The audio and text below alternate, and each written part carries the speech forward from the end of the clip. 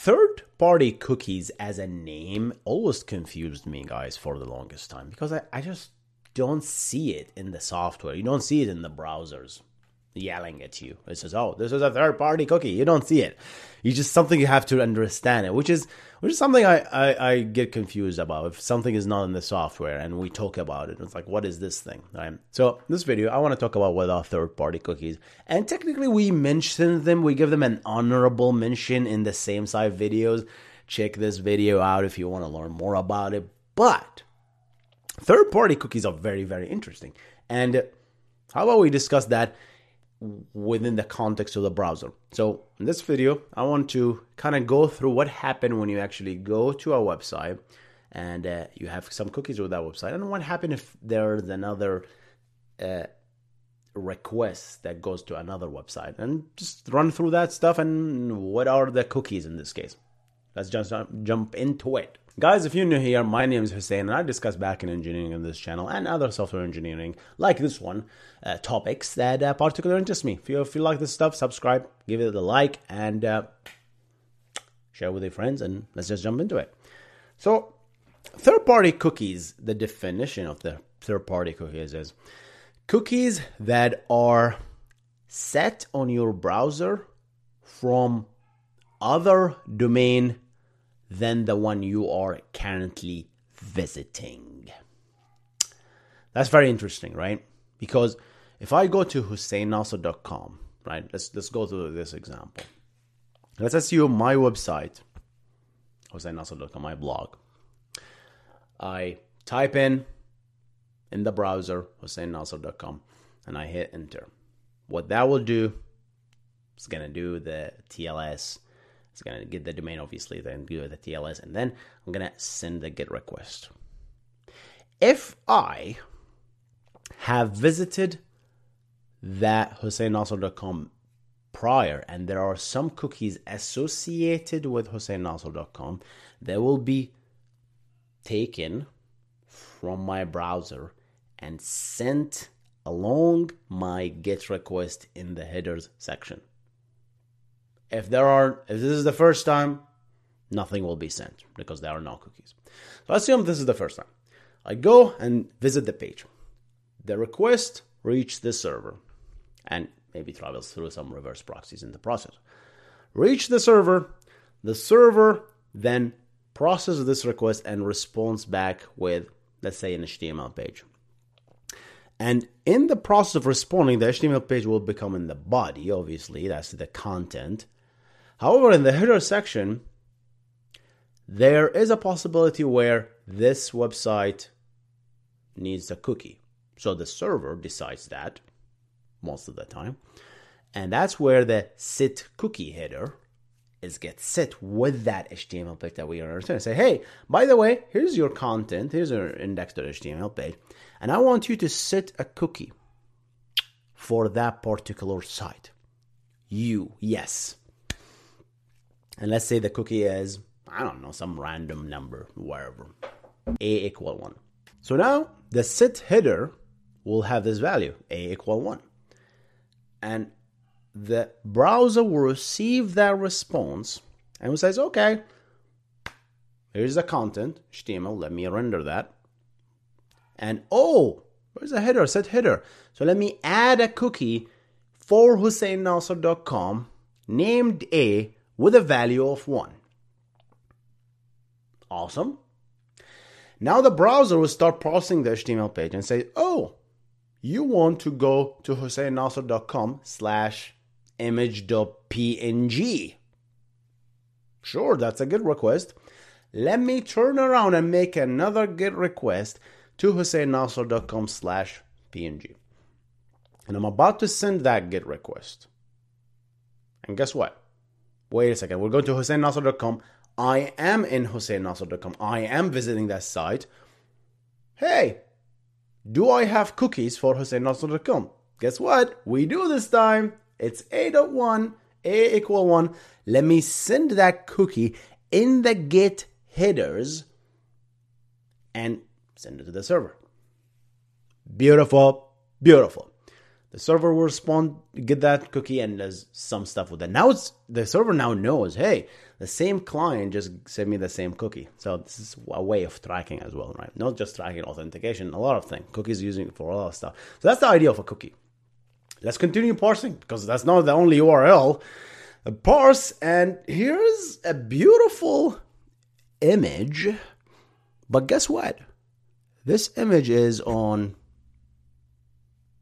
yahoo.com. I don't know who uses Yahoo anymore, but yahoo.com/image.png.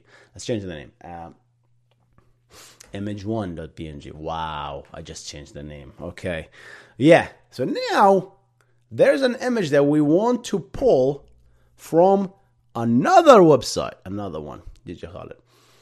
And I am not currently in the same domain currently. This is a completely different domain. First of all, can I make this request? Is the course policy, cross-origin resource sharing, allows me to make a request to this domain. If your content security policy allows it, which we talked about right here, content security policy, right? Am I allowed to fetch an image from anywhere other than myself? Am I allowed to execute a script or pull a script from a site that is not me, or this website? Is Yahoo.com something is in the content policy or not? So let's ask all these questions. So let's say we don't have any content security policy. It's all just like, there's no security whatsoever. All right. So then now I can make that GET request to yahoo.com/image. Guess what? Do I have cookies set for yahoo.com? That cookie, if exists, in this case it doesn't, is called a third-party cookie. 7 minutes to talk about third-party cookie, guys. Yeah, you can watch a 1 minute video or just watch this 7 minutes to learn what a third-party cookie is. I know, I'm slow. I like to take my time when I explain these things. It's just the way I learn. You might disagree, but anyway, let's continue. I don't have any cookies, my friend. So let's set a GET request to yahoo.com/image1.png. And then my server, yahoo.com, will receive that GET request. It says, oh, that's a delicious GET request. Delicious. I need to track this, babe, because this guy didn't send me any cookie. We need to track him. We need to set some cookie. Let's set a cookie called y=1, because Y for Yahoo. And now we're going to respond back with the image. And here's what the server might just decide, F you, right? I'm not going to respond with the image 404 or 403. You cannot, forbidden. But here's the image. Take it. But set cookie header. Here's another header. Set cookie y=1. Set that dang cookie in your browser. So the browser now receives that GET request. Here's the image. Oh, Yahoo.com wants me to set a cookie in my browser for Yahoo.com, and it's called y.1. But wait a minute. I am in HusseinNasser.com. That's called a third-party cookie. Because it's just the same cookie. It doesn't make any sense, right? If you go to Yahoo.com in a completely different tab, y=1 will be sent. And that, in that case, it's going to be called first-party cookie. But here, it has been cross-referenced, cross-site. It has been referenced by another site. Yet, it is called a third-party cookie. Yeah, because why? I am not in the site. And those things are used absolutely either for tracking or for authentication or for showing the likes, for example, Facebook.com. They're used everywhere. I need to know you're not Facebook.com. You're just HusseinNasser.com. And I want to show, for example, whether someone liked this page or not. So you add this plugin that points to Facebook.com, right? and does the exact same thing. It will send that request, it will respond back with that cookie, and the next time you load the page, it will send the cookie to facebook.com or yahoo.com, and it will now recognize you essentially. That's how it works. So let's continue with our Yahoo example. So we received the y equal 1 value, and now I set it, but yahoo.com y equal 1 is a cookie that is in the browser. It is there, but it is set by a cross request, right? It's not set by actually me visiting, right? And now I will refresh the page again. Let's say these are the only pages. If I refresh again,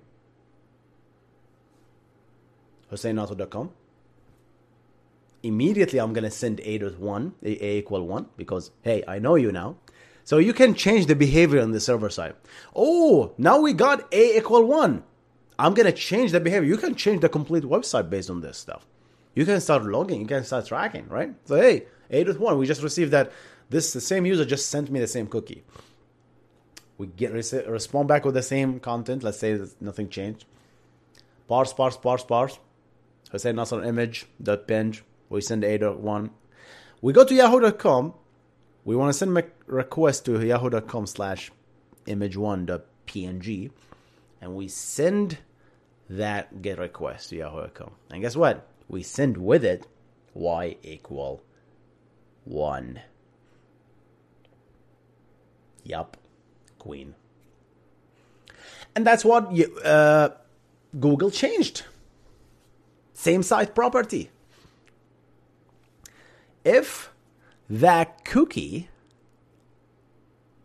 said same site equal lax, then the browser will not send the cookie y equal 1 to yahoo.com. If it has the same site property equal lax, then it's not going to send it. If it's strict, definitely is not going to send it, right? Because there's like we talked about the difference, right? It's like visiting that's like, does it change the navigation or does it just makes a cross request? So it's not going to send it. If the same site property in that cookie does not exist, then we're not going to send that cookie. Let's reply. Let's say the exact same thing. I'm clean Hussein Nasser going. First time visiting it. But going to yahoo.com, right? Started parsing the page. Yahoo.com, send that request. I don't have any cookie. Yahoo.com will receive that. And the Yahoo.com, if we start replying back with the cookie, hey, send me that cookie and make the same site, let's say it doesn't exist, the same site attribute of the cookie. So if it receives back, here's what Google changed. Chrome and Firefox is following this now. Now, if you refresh the page again, that cookie has been set. But guess what? Y equal 1, but there's no same site attribute. So by default, if there's no same site attribute, it's going to be treated as lax, and as a result, is not going to be sent. So if you refresh the page, you go to yahoo.com, hey, I'm about to send a request to yahoo.com, but I am in HusseinNasser.com. I have a cookie for yahoo.com. Should I send it? Nope. Why? Because it doesn't have a same site attribute. That means it has it essentially be treated as a lax, and lax means do not send the cookies if it's a cross request. That's what it means. Just don't send it. It's going to be sent only if it's an actual URL and the user chooses to click on that damn URL, which causes a top level navigation to go to yahoo.com. And in that case, going to yahoo.com/png image1.png will send the y equal 1 cookie. And as a result, we will be recognized. I think it's a great change. Same site equal. However, What can Yahoo do to continue to track us? Very simple. All they have to do, yahoo.com, they go there, and when they want to set the cookie, they add a beautiful attribute called same site, none. And none is basically the original behavior where we essentially always send the cookie, even if it's a cross-site reference, as we talked about. How did you guys like the animation, by the way? I know there are no animations, and people give me a lot of beef because of this. I just don't know how to do animations, guys, right? All right, guys, so that was same site. That was like the third-party cookies. And guess what? I just learned those goddamn things are going to die in 2022, but I don't know anything about that. Google is going to completely destroy this. Now there's a workaround. You can set the same site equal none.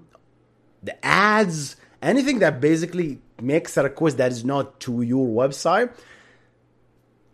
What's going to happen to that? That's going to be in a different video in detail talking about the death of third-party cookies. That's a third-party cookie.